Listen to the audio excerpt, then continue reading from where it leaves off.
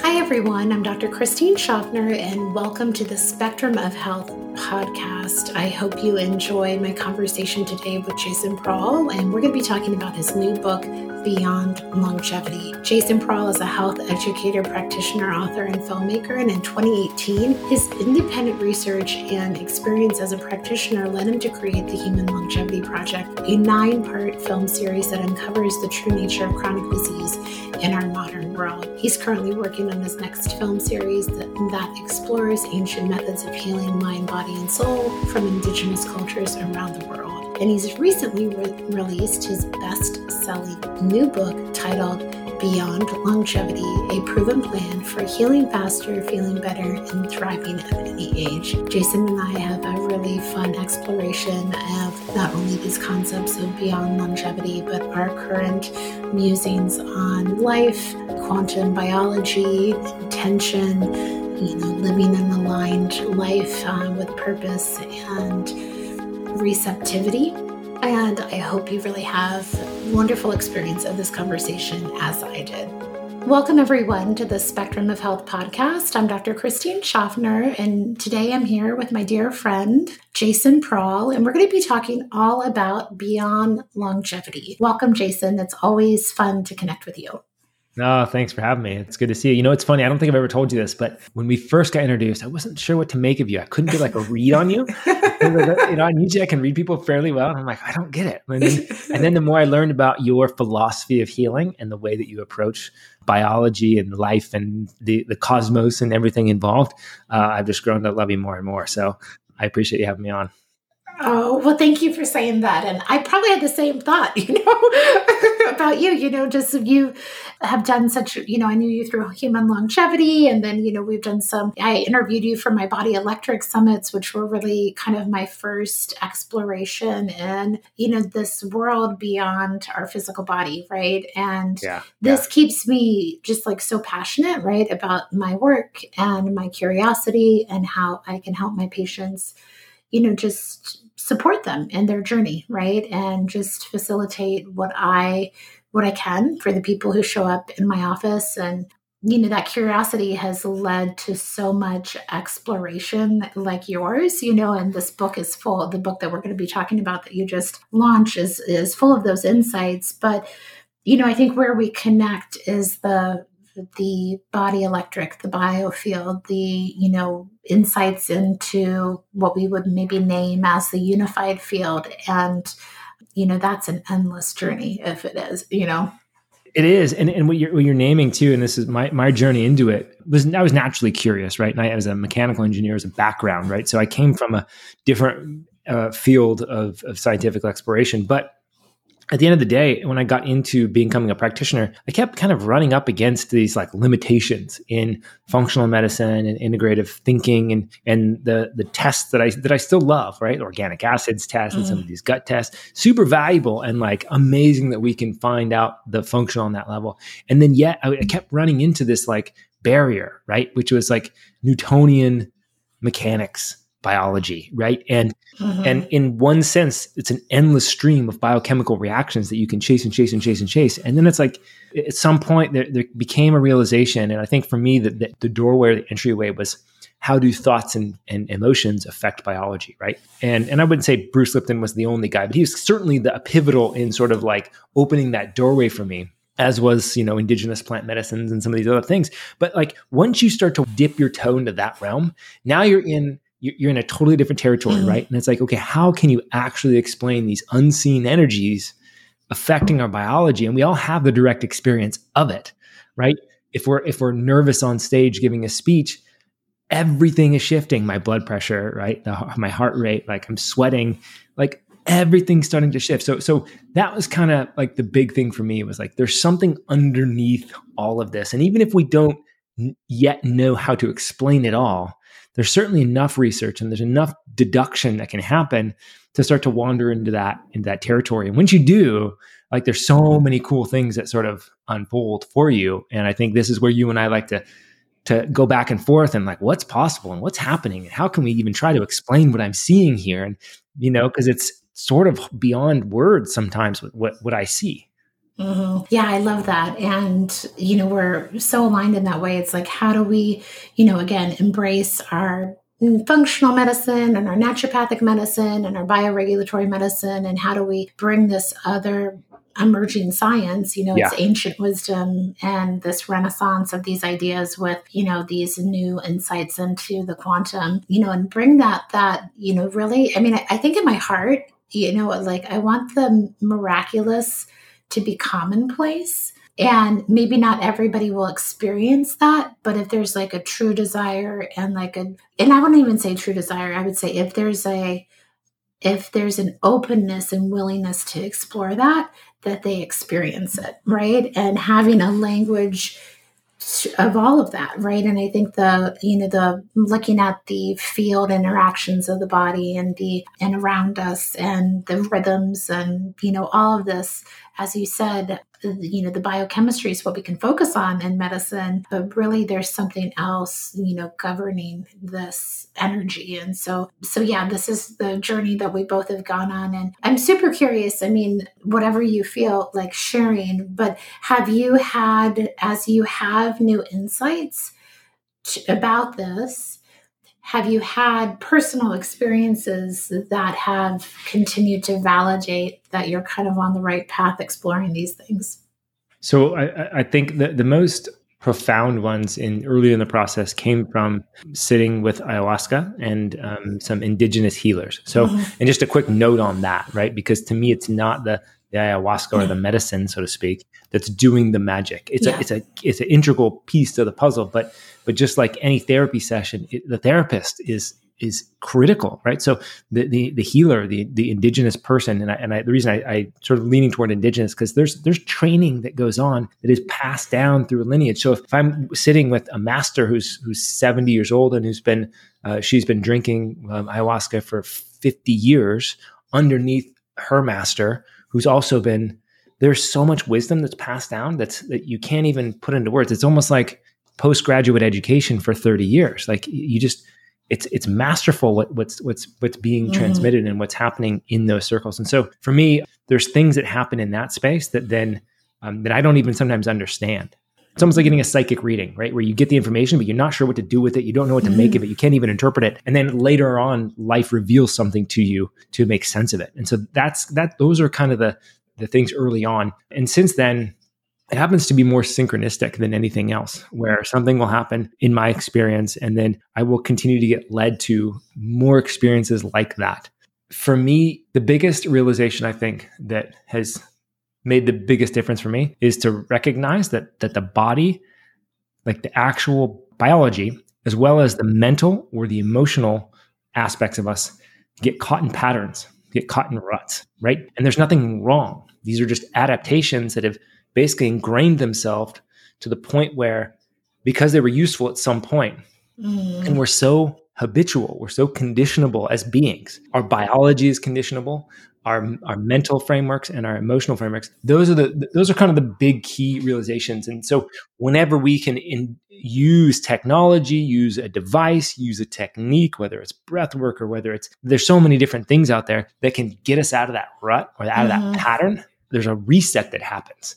And the biology is as much of an important aspect to this as are the mental and emotional patterns that we get stuck in, right? So we have these therapies, we have these life coaches and these, mental reframing. There's all that stuff, and that's great. And we can undo some of that software, but then it's the hardware too that gets caught. And so, can I reset the actual brain and nervous system? There's technologies out there that can do that for us. And once the brain's back in a balanced state, then it's like everything starts to operate in alignment, right? And so those are some of the big ones that keep coming around for me with a lot of the experiences that I continue to come back to. It has to do with getting the system out of this sort of caught loop that it's in. Yeah, thank you for sharing that. And I'm sure as you look back on your original plant medicine journeys and kind of seeing you where you are now, I'm sure there's some amazing reflections. And I think this pattern piece is big. And this idea too of vibrational patterns within us and around us in nature, and how these patterns can hold information, Yep. and how information can be, coherent and, life enhancing and, biologically, healing, or these patterns can be dissonant and, destructive and energy draining and create stagnation, and, the fields around us and within us and, all of that. And so have you thought about, kind of, this vibrational patterning, like the patterns is like a vibration? Has that come up in your journey? Yeah. So, vibration is a weird word for me because it's used so often. And I think it's as good a word as any, to be honest, I Yeah. guess. But I think to some degree, it's more like a resonance is a better word, right? I love the term resonance because it implies that there's coherence, there's something to resonate with, that there's already an aligned function, right? And when we say wave or frequency, this is like we have the wrong image. I think Yeah. we're thinking two dimensionally. It's all funky. To your fundamental point, yes, the way I think of it is it's more of like I see it and more as I see it as a way of being. And so frequency, maybe not. I'm not quite sure how to think about all that. But to some degree, I try not to get lost in it. And the reason I say that is because typically with a lot of the other cultures that I've interacted with, it's a different language. So it's the spirit of something, right? Carl Jung talks in archetypes. So for me, it's more a matter of what am I aligning to? What am I resonating with? And that's the best I really can do. Sorry, I just want to elaborate that because vibration and frequency. The reason I kind of shy away from it is because there's this implication, or there's sort of this underlying tone that a low vibe, a low vibration is bad. And like, I don't think that's true. I think there's a whole spectrum. And in this low vibration, you can actually alter your state, right, with certain meditative or awareness practices and get into this very low earthly vibration. And there's a sound or a texture to it that's just like, and it's very low.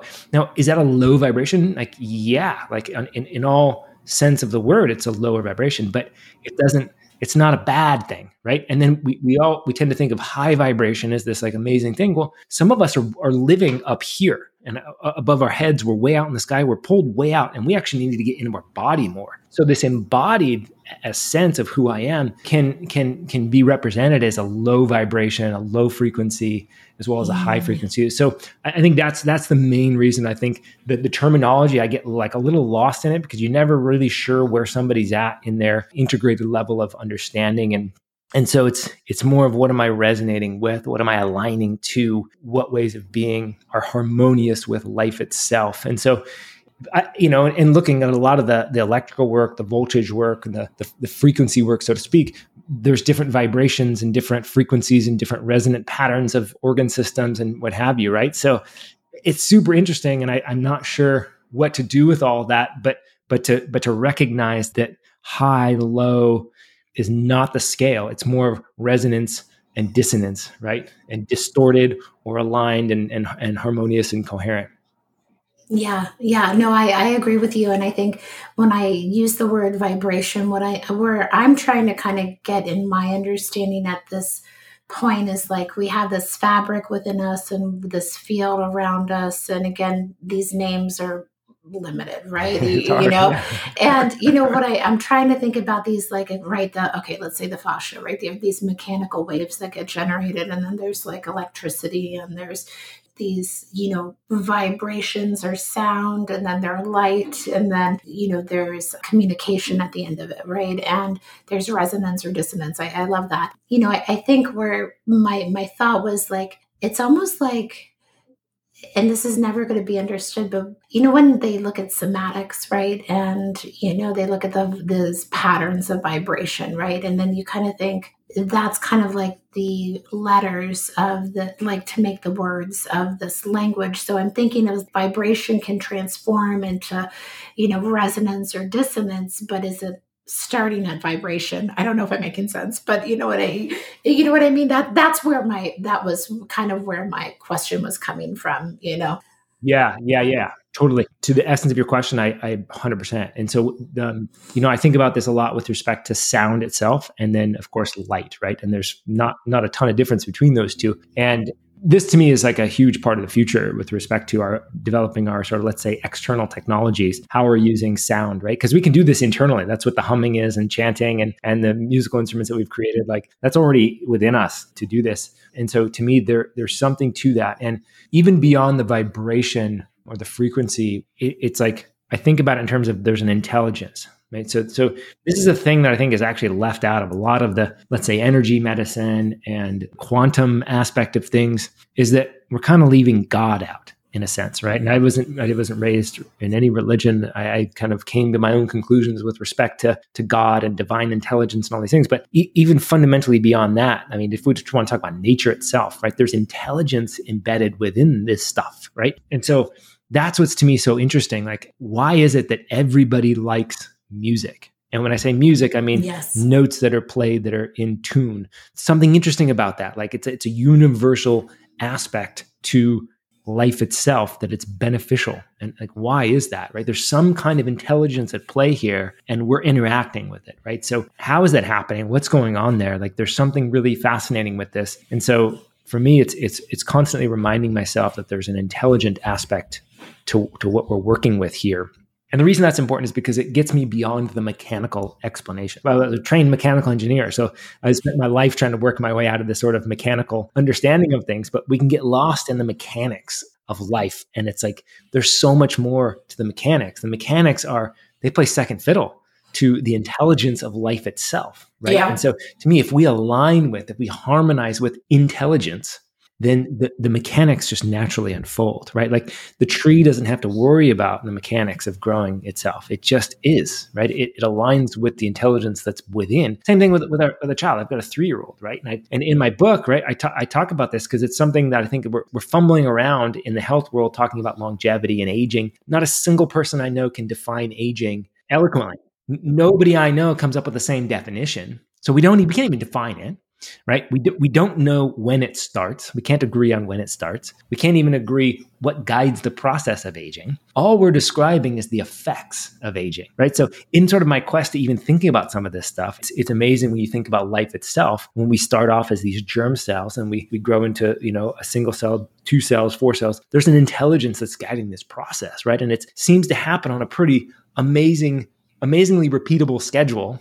We can predict it fairly accurately. It's happening pretty automatically. Like, the success rate's unbelievably good. We don't have to do anything, right? And yet the complexity builds, right? Like, that is amazing.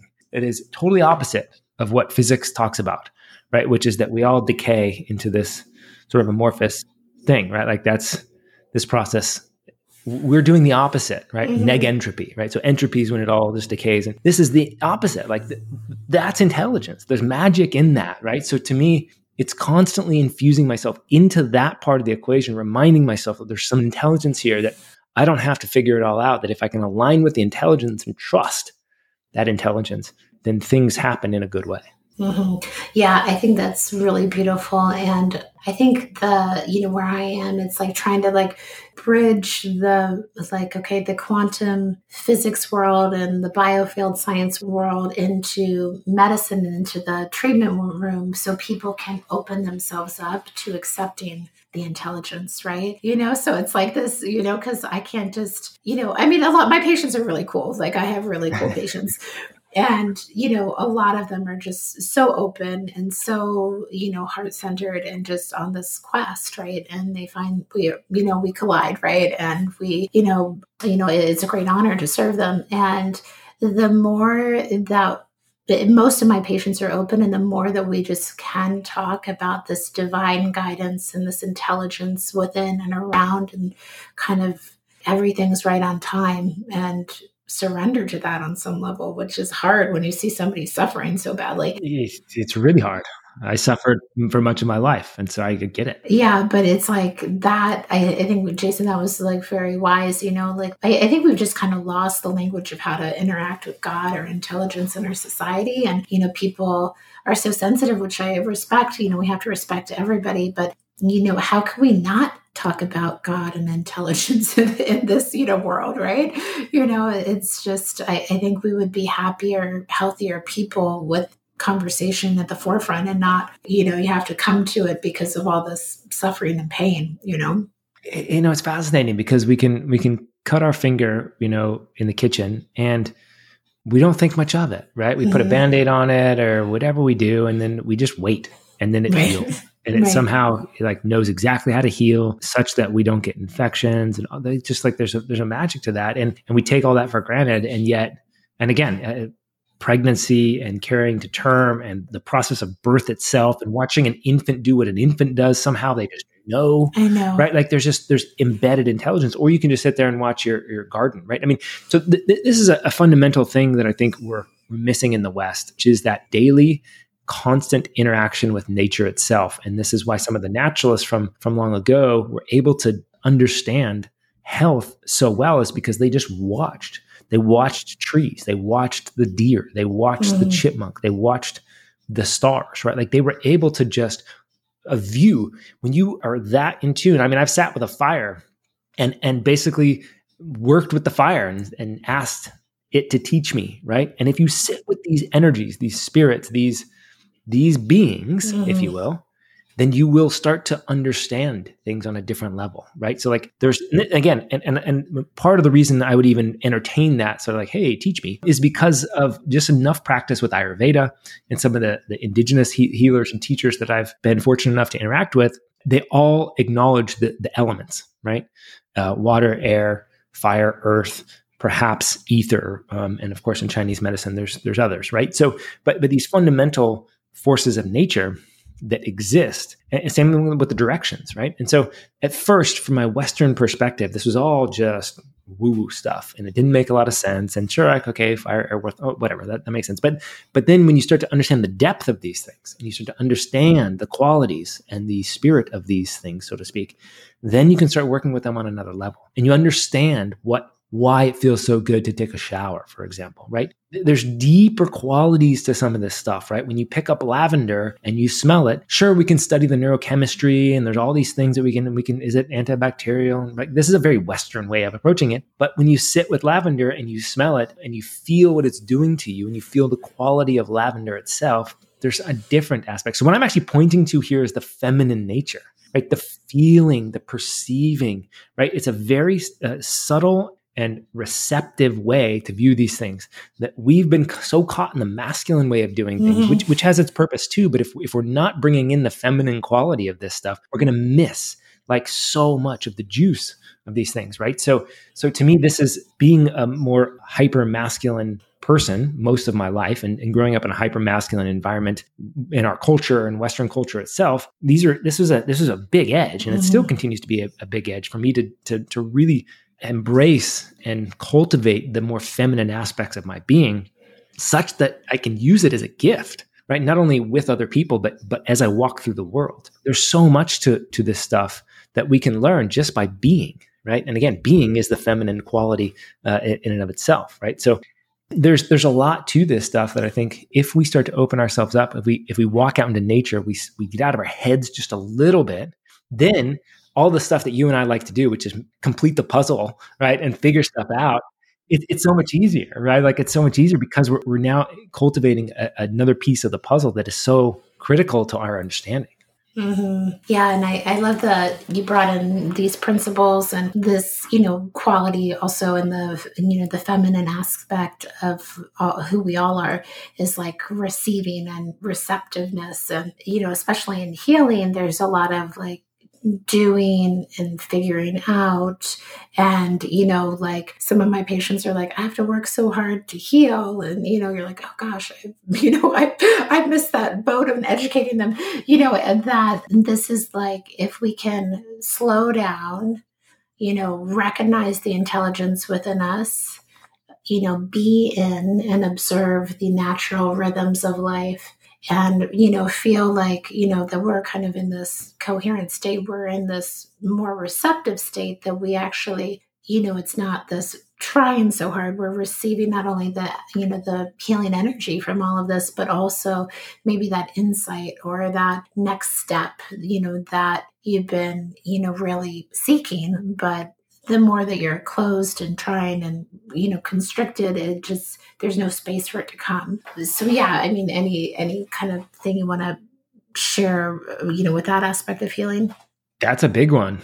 As someone who's trying to get to the bottom of their health challenges, that is a big aspect, right? And what I want to point to here too is that for most people, for myself certainly, it wasn't like, okay, I started embracing the more feminine qualities. I started feeling more. I slow down. I listen, et cetera. And all of a sudden, I'm getting all these answers. No, in fact, I got nothing.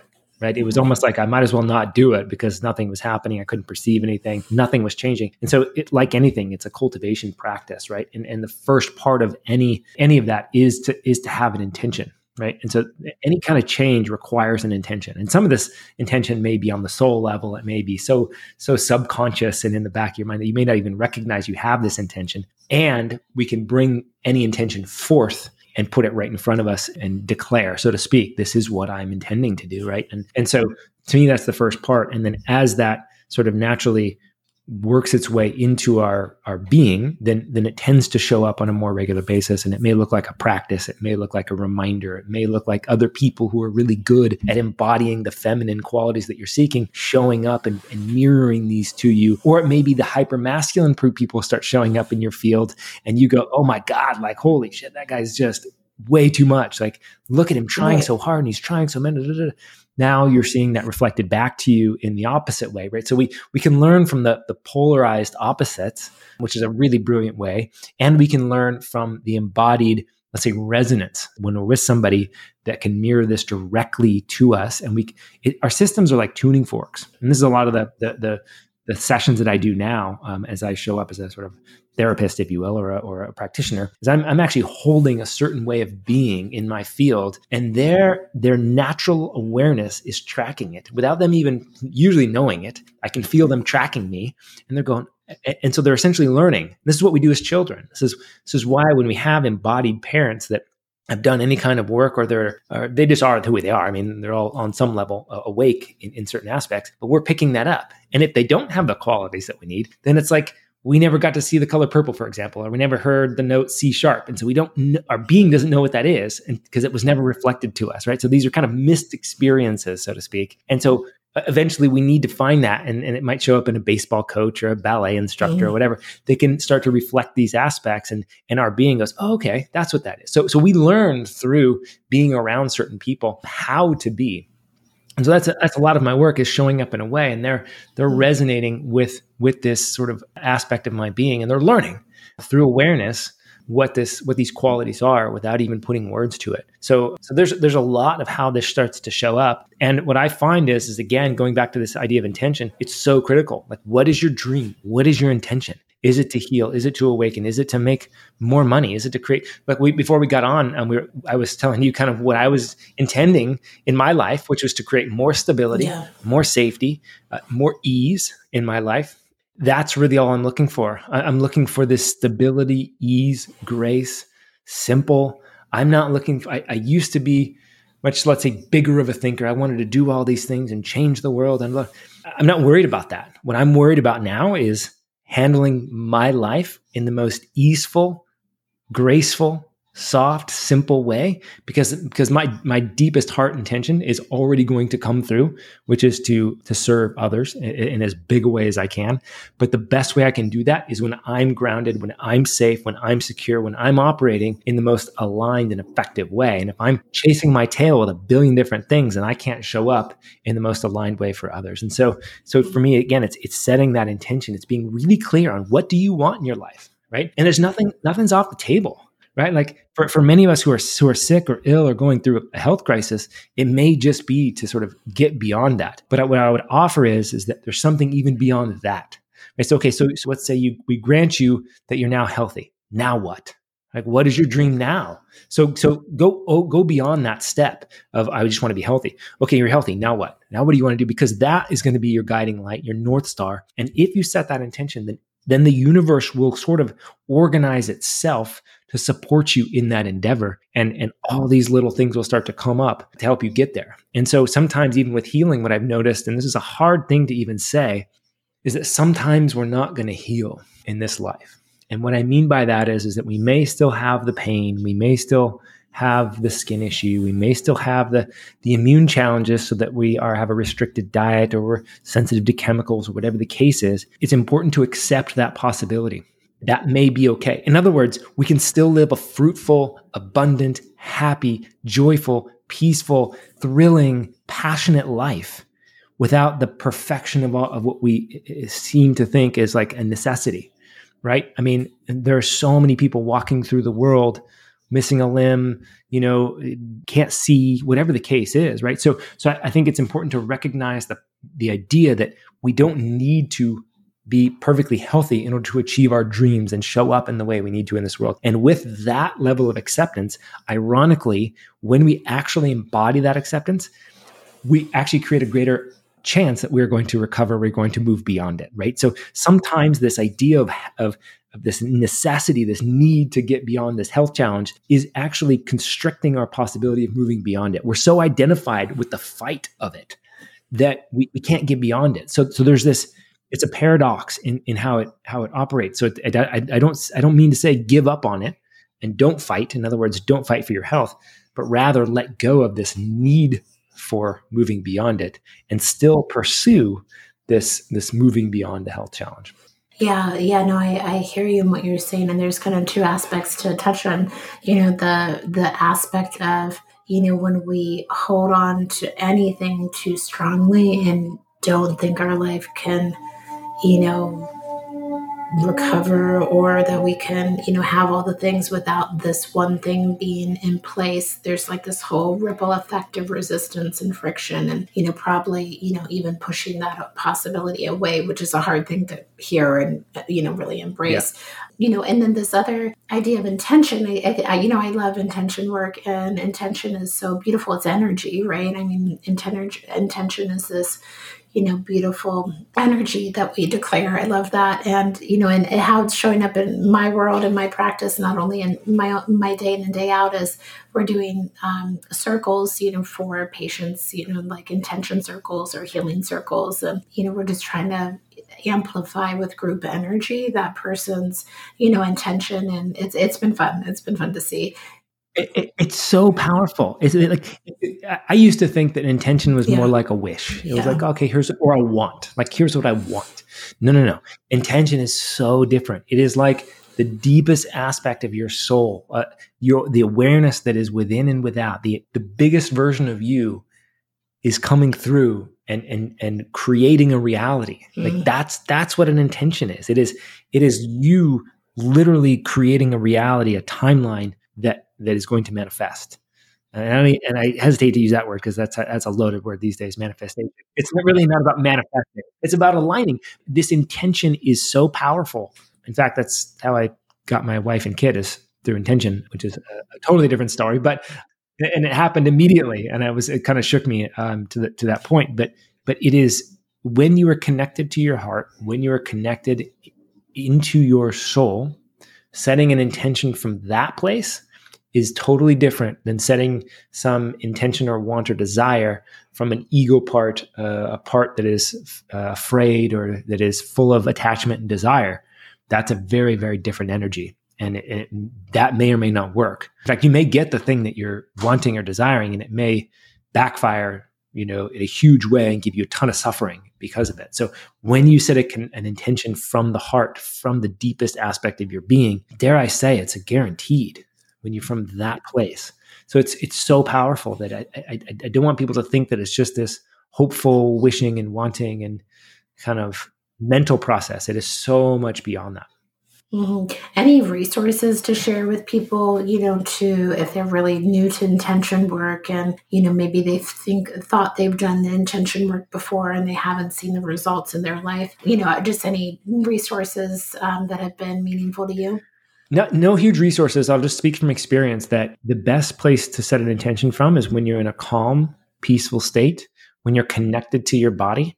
So using your awareness, you can feel into your hips, you can feel into your butt and your perineum, and there should be a sensation. You should be able to feel some of this stuff. Sometimes we're numb, and most of my life I was numb until I worked it enough and I could actually feel into my body, which is weird to say, but I totally remember not being able to feel. It's dropping into yourself. And actually, some of the aspect of intention may be that you actually get rid of all the clutter that's in your head of what you think you want and just allow the intention to come from a different place. So it's actually not about sitting and thinking, although contemplation is also a very good practice. I would say it's a little bit different of a thing. This can be, in fact, for the first place you can start is to set the intention to discover your deepest intention. You may not even know what that is yet, right? And what I find is that if that is your sort of initial intention to discover your deepest intention, what's generally required is for you to get into a place of stillness, of quietness, of embodiment, and then it will come out of nowhere, and you will know when it hits you. There's a different feeling that comes from a deep intention, and usually there's an emotion attached to it. There's a feeling. There's something that's deeper beyond just the mind. So it's learning to distinguish between a mental process and something that's deeper in the body, in the emotions, in the energy, in the gut. Like it's something deeper. It comes from a different place. Thank you for walking us through that. And, once you've created this intention with all the, great pearls that you gave us to do that, how do you keep it alive? Or is it just kind of once you kind of have this moment, you're good? Or is there a kind of a kindling the intention to keep it alive while you're... Good question. I don't know if there is an answer to that one.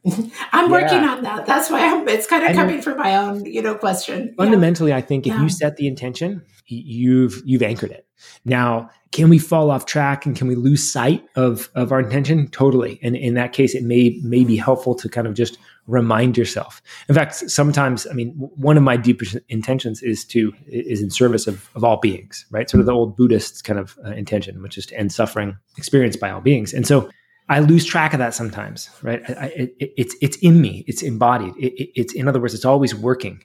And it can be helpful to remind myself. Connecting back to it helps me get out of this little-minded Jason that gets caught in his ego parts and is trying to do too much, right? And so we get caught in our parts, in our little ego parts, the ones that are running around trying to solve all the problems and be the heroes that we are and, play the roles that we are in this world, mom, dad, doctor, teacher, whatever the roles that we carry. And so we can get contracted in those again. And so going back to our intention can help free us from that and allow us to get in touch with the deeper aspects. So I think that in that way, it can be helpful to revisit, to remind ourselves, oh yes, that's what I'm doing here.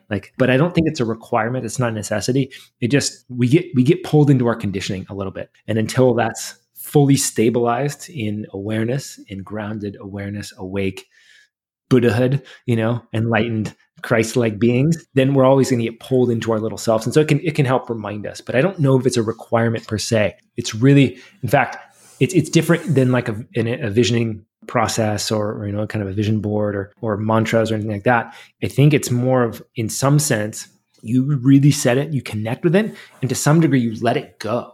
You're letting go of the process more than anything. Good to connect to the intention, but don't worry about how it's playing out in your life, because it may be stagnant and then 6 months later, boom, you get it, right? Or it may be every week you're moving closer toward that intention, right? It may be linear, it may be circular, it may come out of the blue.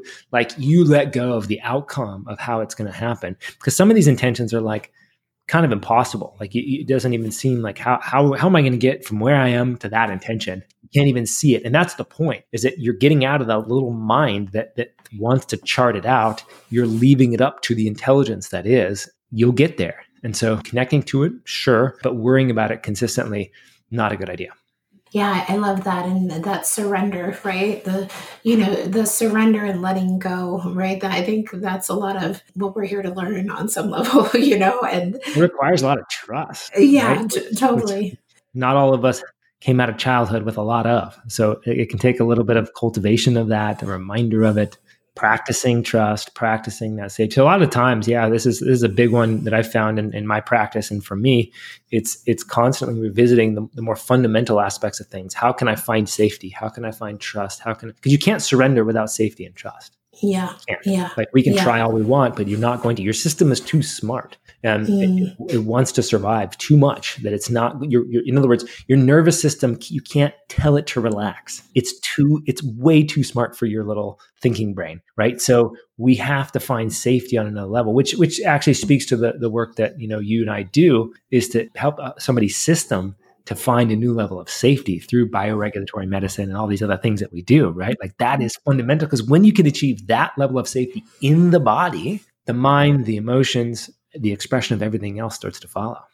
And that's, such a great point. And there's a lot of trust issues and, betrayal, themes of like when I look at people's trauma, especially in early attachment and all of that, there's a lot that shows up. So, trusting in the divine intelligence at the end of the day, because it's really not other than yourself. And that, is really what we are here to experience, on some level. But yeah, and we all have these different wounds, right? Like we have different wounds, whether it be with another being. And with trauma work, this is a thing, is that, and it's also why I don't like saying that the plant medicines and these things are the best tool for all traumas and things, because they're not. A lot of the things that we experience are relational, right? And you mentioned attachment. So these attachment wounds, they need to be repaired with another being.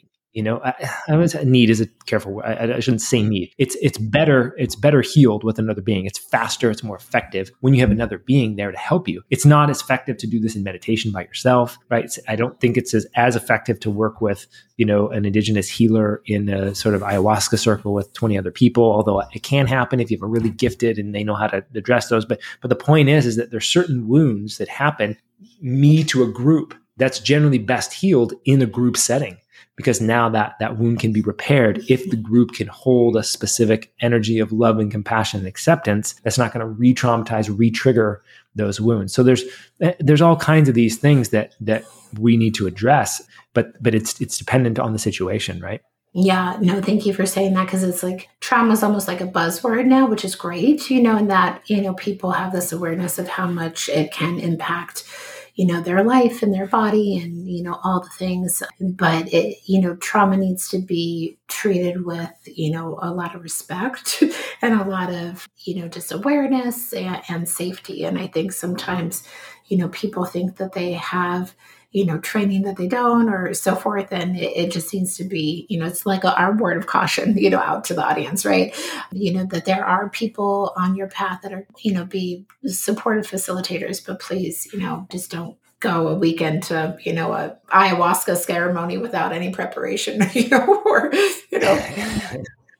And some of these, like let's say traumas, are more of the conditioned type. In other words, they took 8 years of repeated offenses for them to become as big as they are. In other words, going to school for most of us was a trauma in and of itself, right? Raising your hand, or getting called on when you didn't know the answer, and these little snide remarks that the teacher might make, or some other students, like these are all traumas, right? And if it happens over and over and over again, it's going to condition us into a way of being, both internally on the biological level, as well as the expressive level and the personality type that we have. But these things, at least in my experience, they're not healed in one fell swoop in some kind of EMDR session or tapping session, or, no matter what kind of work you're doing, family constellation, this is all great stuff. But some of this stuff, it needs to be reconditioned. In other words, you need to have repeated experiences of sort of re-engaging that type of interaction in a safe way, in a secure way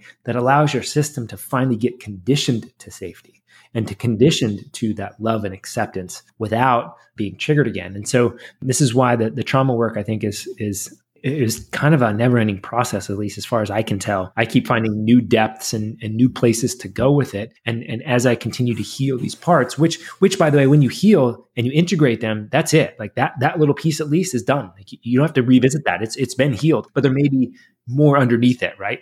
Yeah. I'm going through EMDR right now for the first time, and it's fascinating, right? Just as somebody who's recommended it and then finally, embraced just experiencing it. And yeah, it's a fascinating experience. And, the therapist has been really amazing. And she's like, if someone's, like there's so many experiences, and it's our lens and perspective that either triggers us or doesn't, right? And so once we, move through that and heal that, we can look at that and it's just it doesn't impact us, right? In the same way. So it's really beautiful work.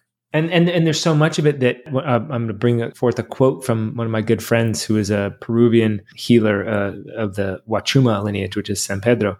And he said, I was telling him a story and I said, maybe that's just my story or something, or my experience. And he said, no, Jason, it's not yours. It's for you. And what he meant by that is like all this stuff that we carry with us, right? The sexual abuse that we directly experience, the inherited trauma from Jewish lineage or a Black lineage or whatever, all of our lineages, to be honest, just being human, the lineage that we come from carries these traumatic wounds that aren't mine. The culture that I'm born into, for me as a light-skinned person, carries cultural traumas related to, all kinds of racist things that I wasn't a direct part of, but I'm still experiencing because the culture, it's embedded within the culture. So we're all experiencing these things and they're not quote unquote mine, right? In fact, I was in a healing session with a big group and we were going through some of these cultural wounds related to female and how the traumas that females have experienced in past couple hundred years in particular, Black-bodied individuals, BIPOC of all kinds, LGBTQ, all that stuff. We were indigenous, we were experiencing it. And I was going through these empathetic wounding and healing processes, right? Because I still have them within me because I'm part of this society. So the land that you're born on, the culture that you're raised in, the family histories, the genetics, it's all part of the experience that we're carrying with us, right? So we're carrying all this stuff and none of it's quote unquote mine. And so it's a recognition that we don't need to hold on to this stuff. And yet it's our responsibility to process this stuff, right? And sometimes it sucks and you don't want to. And I've worked with a lot of people that have some very direct lineage related traumas. And it's like, they don't know what it is. Like as it's coming up, it starts to reveal itself. But there's stuff going on in the background that's creating anxiety, depression, anger, frustration, expression of all kinds of physical diseases. And they're so confused at like, what the hell is this? I'm eating right. I'm following the circadian rhythm. They're doing all the things and they don't know what it is. And like, I was raised, I didn't have a troubling childhood, at least nothing overt, and so this stuff can be so confusing and so difficult. And then as long as it's given the space and the container and the presence that it is required, this stuff will emerge and we can process. Sometimes the contents reveal themselves, but sometimes they don't. And it doesn't even matter. Well, sometimes it may matter, but we don't need to experience the content. But when we process, we can process stuff from lineage stuff. I can process things from my grandfather that he dealt with because he was in the Korean War, right? That he saw or he experienced or that he did, right? That have been unprocessed that is still within my system, right? So this stuff is super, super complex. And it's important to recognize that it's still here within our experience and it's manifesting in these autoimmune conditions. It's manifesting in skin conditions and in all this chronic degeneration of all kinds. It's showing up. And so as we process this stuff, we're processing it for ourselves, for our lineage, for our culture, for our heritage, everything that we are related to and touching, it starts to resolve this stuff. And it's all of our responsibility to do this. And so it's deep, deep work. Honestly, like the more I get into it, the more I recognize how profound it is for the individual as well as the collective, because otherwise it's going to get expressed in the collective and it's going to as well. And we're seeing this, right? We're seeing the rage, we're seeing the confusion, we're seeing the anger and it's being expressed. And that's because these are some traumas, these are wounds that have yet to be processed. And so they're going to express, they're going to manifest until we finally are able to process. And that may be part of the process themselves, but we can also process it in a different way such that we don't feel the need to express this anger. We don't feel this disharmony within our system that we may not even understand where it's coming from. I've seen that work in my practice for sure with the ancestral lineage, past life, issues bringing, wild. Like your patients will teach you this is very real, right? And, it's like, again, this whole mirroring of the collective and the individual. And, we sometimes think, especially with everything we've gone through, they're the people who are like, okay, I'm going to hoard and prep and, get everything and be safe, which I admire. admire. And There's certain truth to that. yeah, I totally do. I'm like, that is really smart. And I'm sure I would, wish that if the circumstances happen, but even in that like perceived safety and isolation and security, it's like no one's immune from what's going on collectively. Like we are all like, the more we study all of this, as you mentioned, it's like our impact on the collective and the collective's impact on ours, and the beauty and the gift of how much we can matter and how much we can, transmute and transform, and that our lives and our thoughts matter individually, all of us, right? And, there can be a group of individuals who have a profound ripple effect on the trajectory. We have immense power. Yeah. And that's beautiful. I mean, that's the work of what you're talking about, the work of HeartMath, the work of all the, a lot of the, ancient wisdom that, we can get together and make change. So I think this time can sometimes feel disempowering for people. And it's a good reminder right now. So yeah, it's like a mother going through pregnancy, right? Like I'm sure on one level it's so disempowering. Like I am subject to this horrific pain and like, what the heck? And it's a process that has me, and you're there too, right? And you're part of the process. And so, the Maharishi effect is one of my favorite things to point to, where it's like, it doesn't take many of us to actually exert a massive, massive influence, right? So if there's anything out of all the cool things we've talked about in this conversation, I think the one thing I want people to hold on to is that none of this is linear, right? So it's to get out of this linear thinking. Healing is not a linear process, right? This transformation, right? I say that all the time. I feel like we're like getting the same downloads. Like you've got like the same, it's just so fun. And I mean, we're all in our journey, but yeah, I love that. You can hold the possibility of instantly healing, right? Of this spontaneous remission. But we're so conditioned that that's not the reality, that if I've been diagnosed with Hashimoto's or thyroid cancer, there's a timeline to it, and there's a process to it where the nodule has to get smaller over the course of this, and then we got to get your antibodies. No. Like that's a story that is played out based off of conditioning, and there's some truth to it, and there's a higher level reality that we can integrate into our being. And so this to me has been my big work with a lot of these healers and indigenous people that we work with. It's like, we get to skip over all that bullshit. Like it's true, and we can transcend it, right? So it's this idea of transcending these limitations, which are true in one level of reality, but we don't have to hang out there anymore. And so sometimes it's literally just deciding to create a different reality for yourself and just watch how it plays out. And it may play out in a way that doesn't make sense to you, but this idea of linear processing and timelines of no, it doesn't have to be that way. And we get to change things immediately. And I've seen too many examples of it. That's the thing. Like, I guess maybe that's the luxury that I've had of, as stubborn and hard-headed as I can be. Like I've just seen enough that I finally submitted to, okay, reality is a little bit different than I thought, and I give in. Yeah, I love it. I know there's a podcast that I have with this woman, Julia, and she had stage 4 cancer, and she showed up in my office, and I don't even treat cancer. And it was just incredible. It was an incredible, it was one of the most striking things that I personally witnessed. And her her attitude was like really positive, even though collapsed lungs, swelling, hadn't gone to the conventional doctor, and I'm like, and then your human brain goes like, is she in denial? Do I need to totally.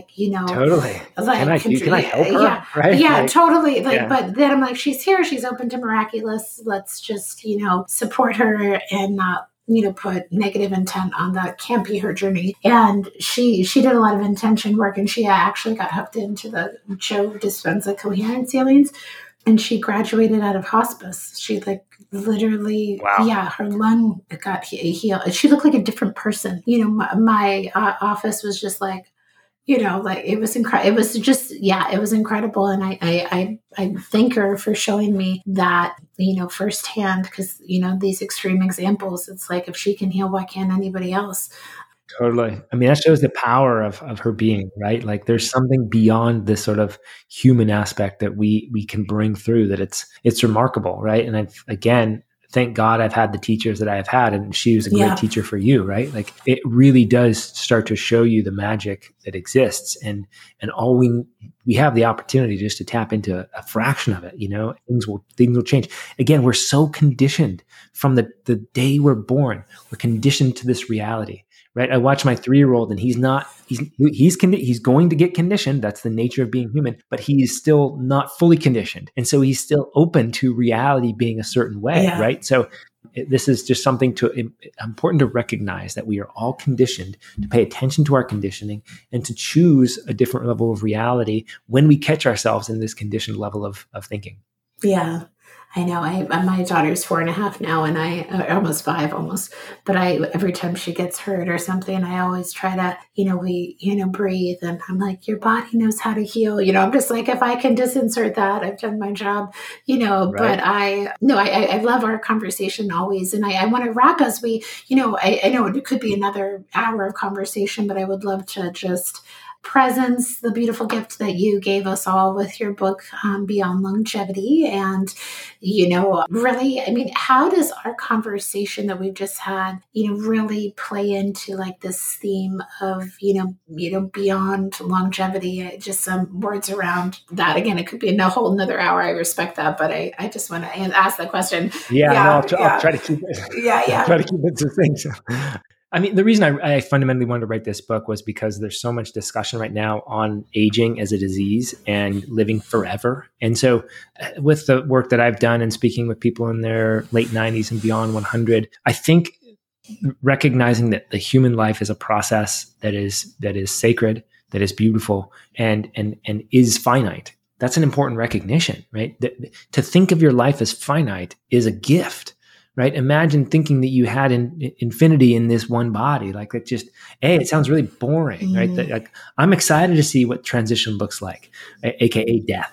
Like I'm excited to presence that aspect of life, because it is that aspect of life. And so I think it's important to get out of this level of thinking that we somehow need or want or creating entire economies out of, extending our life to 130 or 150 or 180 when the key really is alignment, right? The key, if I live to 150 years and I don't like myself and I'm just destroying the environment and creating all kinds of suffering in the world, then what the heck is the point of that? Right? Like that just seems ridiculous, right? So for me, it's not about that. The longevity and the aging is a byproduct of living in alignment. And so the fundamental thesis of the book itself is to live in alignment with your constitution. So that takes some understanding of who am I, right? So what kind of constitution? You can look at it from the Chinese medicine perspective, the Ayurvedic perspective, the Western perspective with our genetics.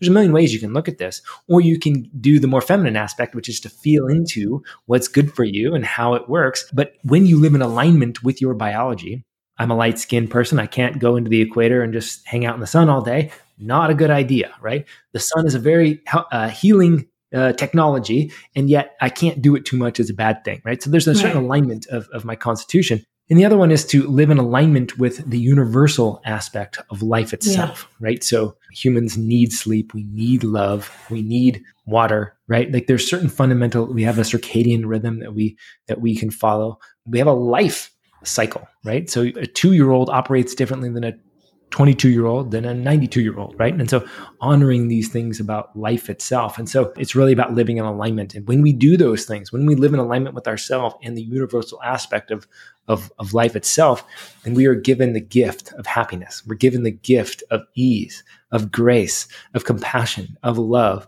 of service, right? Like these are all the spiritual qualities. And so when we are sick, when we're injured, I spent most of my life injured and sick, we get caught and we're unable to fully express our gifts.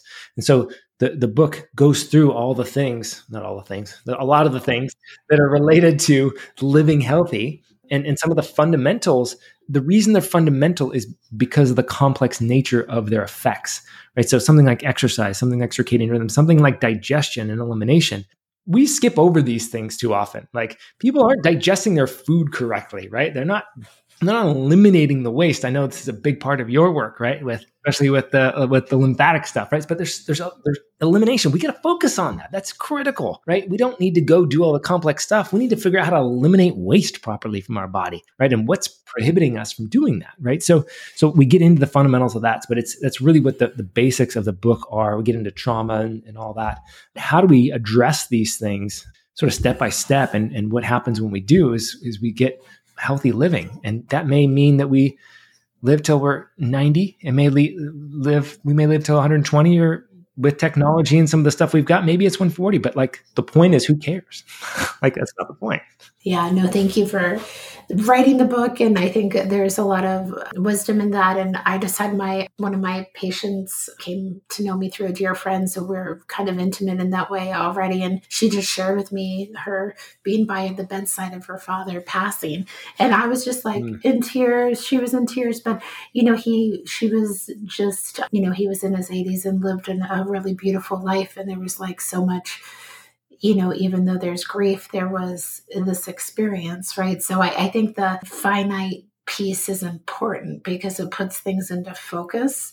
Because if we ignore it as a culture, then when the time we come to it's our turn to cross, we're not prepared. And, we prepare for everything else, like birth and, these other things, like we have to have a language of, preparing for death at some point. And nobody wants to think about that when we're in the prime of our life at a lot of times. But I think the more that we know and it's coming, the more that we can, feel, as you said, excited and safe and supported, that we're not the only human, to go through this, I mean, as far as I know, nobody's gotten out alive, right? And at the end of the day, today is the most beautiful you'll ever be, right? So it's this idea that don't forget about today, trying to prolong your life tomorrow, right? Like I see so many people chasing health, right? With all the biohacking and all the cool toys that we have and doing all the things. And if that's occupying so much of your time, which is basically worrying about when you're going to die and if you're going to be healthy later on,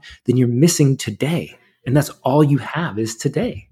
Don't forget about being in the present moment. Like this is key, right? And this is what happens when somebody around us dies, or maybe it's a celebrity and we have some sort of greater awareness of death itself, especially if it's somebody that's young and we say, oh my gosh, like they died too young. It brings us back into this present. Oh, let me connect with the people that I love, right? It's almost universal what happens. If it affects you, it's like it brings you back into the present. Usually you make a couple adjustments with your habits. You might connect with people that you haven't connected. You might apologize to somebody, right? These are the things that are fundamental. And so we don't need to wait for a crisis for that to happen. It's really about organizing our life in that way. And so again, it's not a matter of chasing this dream of living to 120. I mean, I can walk out of my house today and get hit by a bus, right? So the key, and this is what all the spiritual texts and the religious texts and all the indigenous cultures that get into this level of spiritual process, they're all teaching us the same things, right? Which is to live from the heart, to live from the present, to love. This is kind of the basics, right? And so none of them is. I mean, there's practices like fasting and ways of being, but those are setting the conditions for the more spiritual process of awakening and realizing who we really are. So this is a deeper spiritual thing. Once you get into the health and you take it to its logical conclusion, it takes you to the idea that there's something else going on here and we can get in touch with that, right? And that's what makes life worth living, is awakening to the reality of who we are. And as we do that, because that is the joy too, which is not the destination, it's the process of remembering who we are and realizing who we are and awakening to the magic that I am, that I get to express, that I get to give, that I get to share. That starts to become the gift. So this beyond longevity, again, we can get beyond that pretty quick, and if we get beyond this idea of longevity, then the real magic starts to reveal itself. And that's where the juice is. The juice is not in living a long time. That may be a cool byproduct, but like, it's really not where the juice is.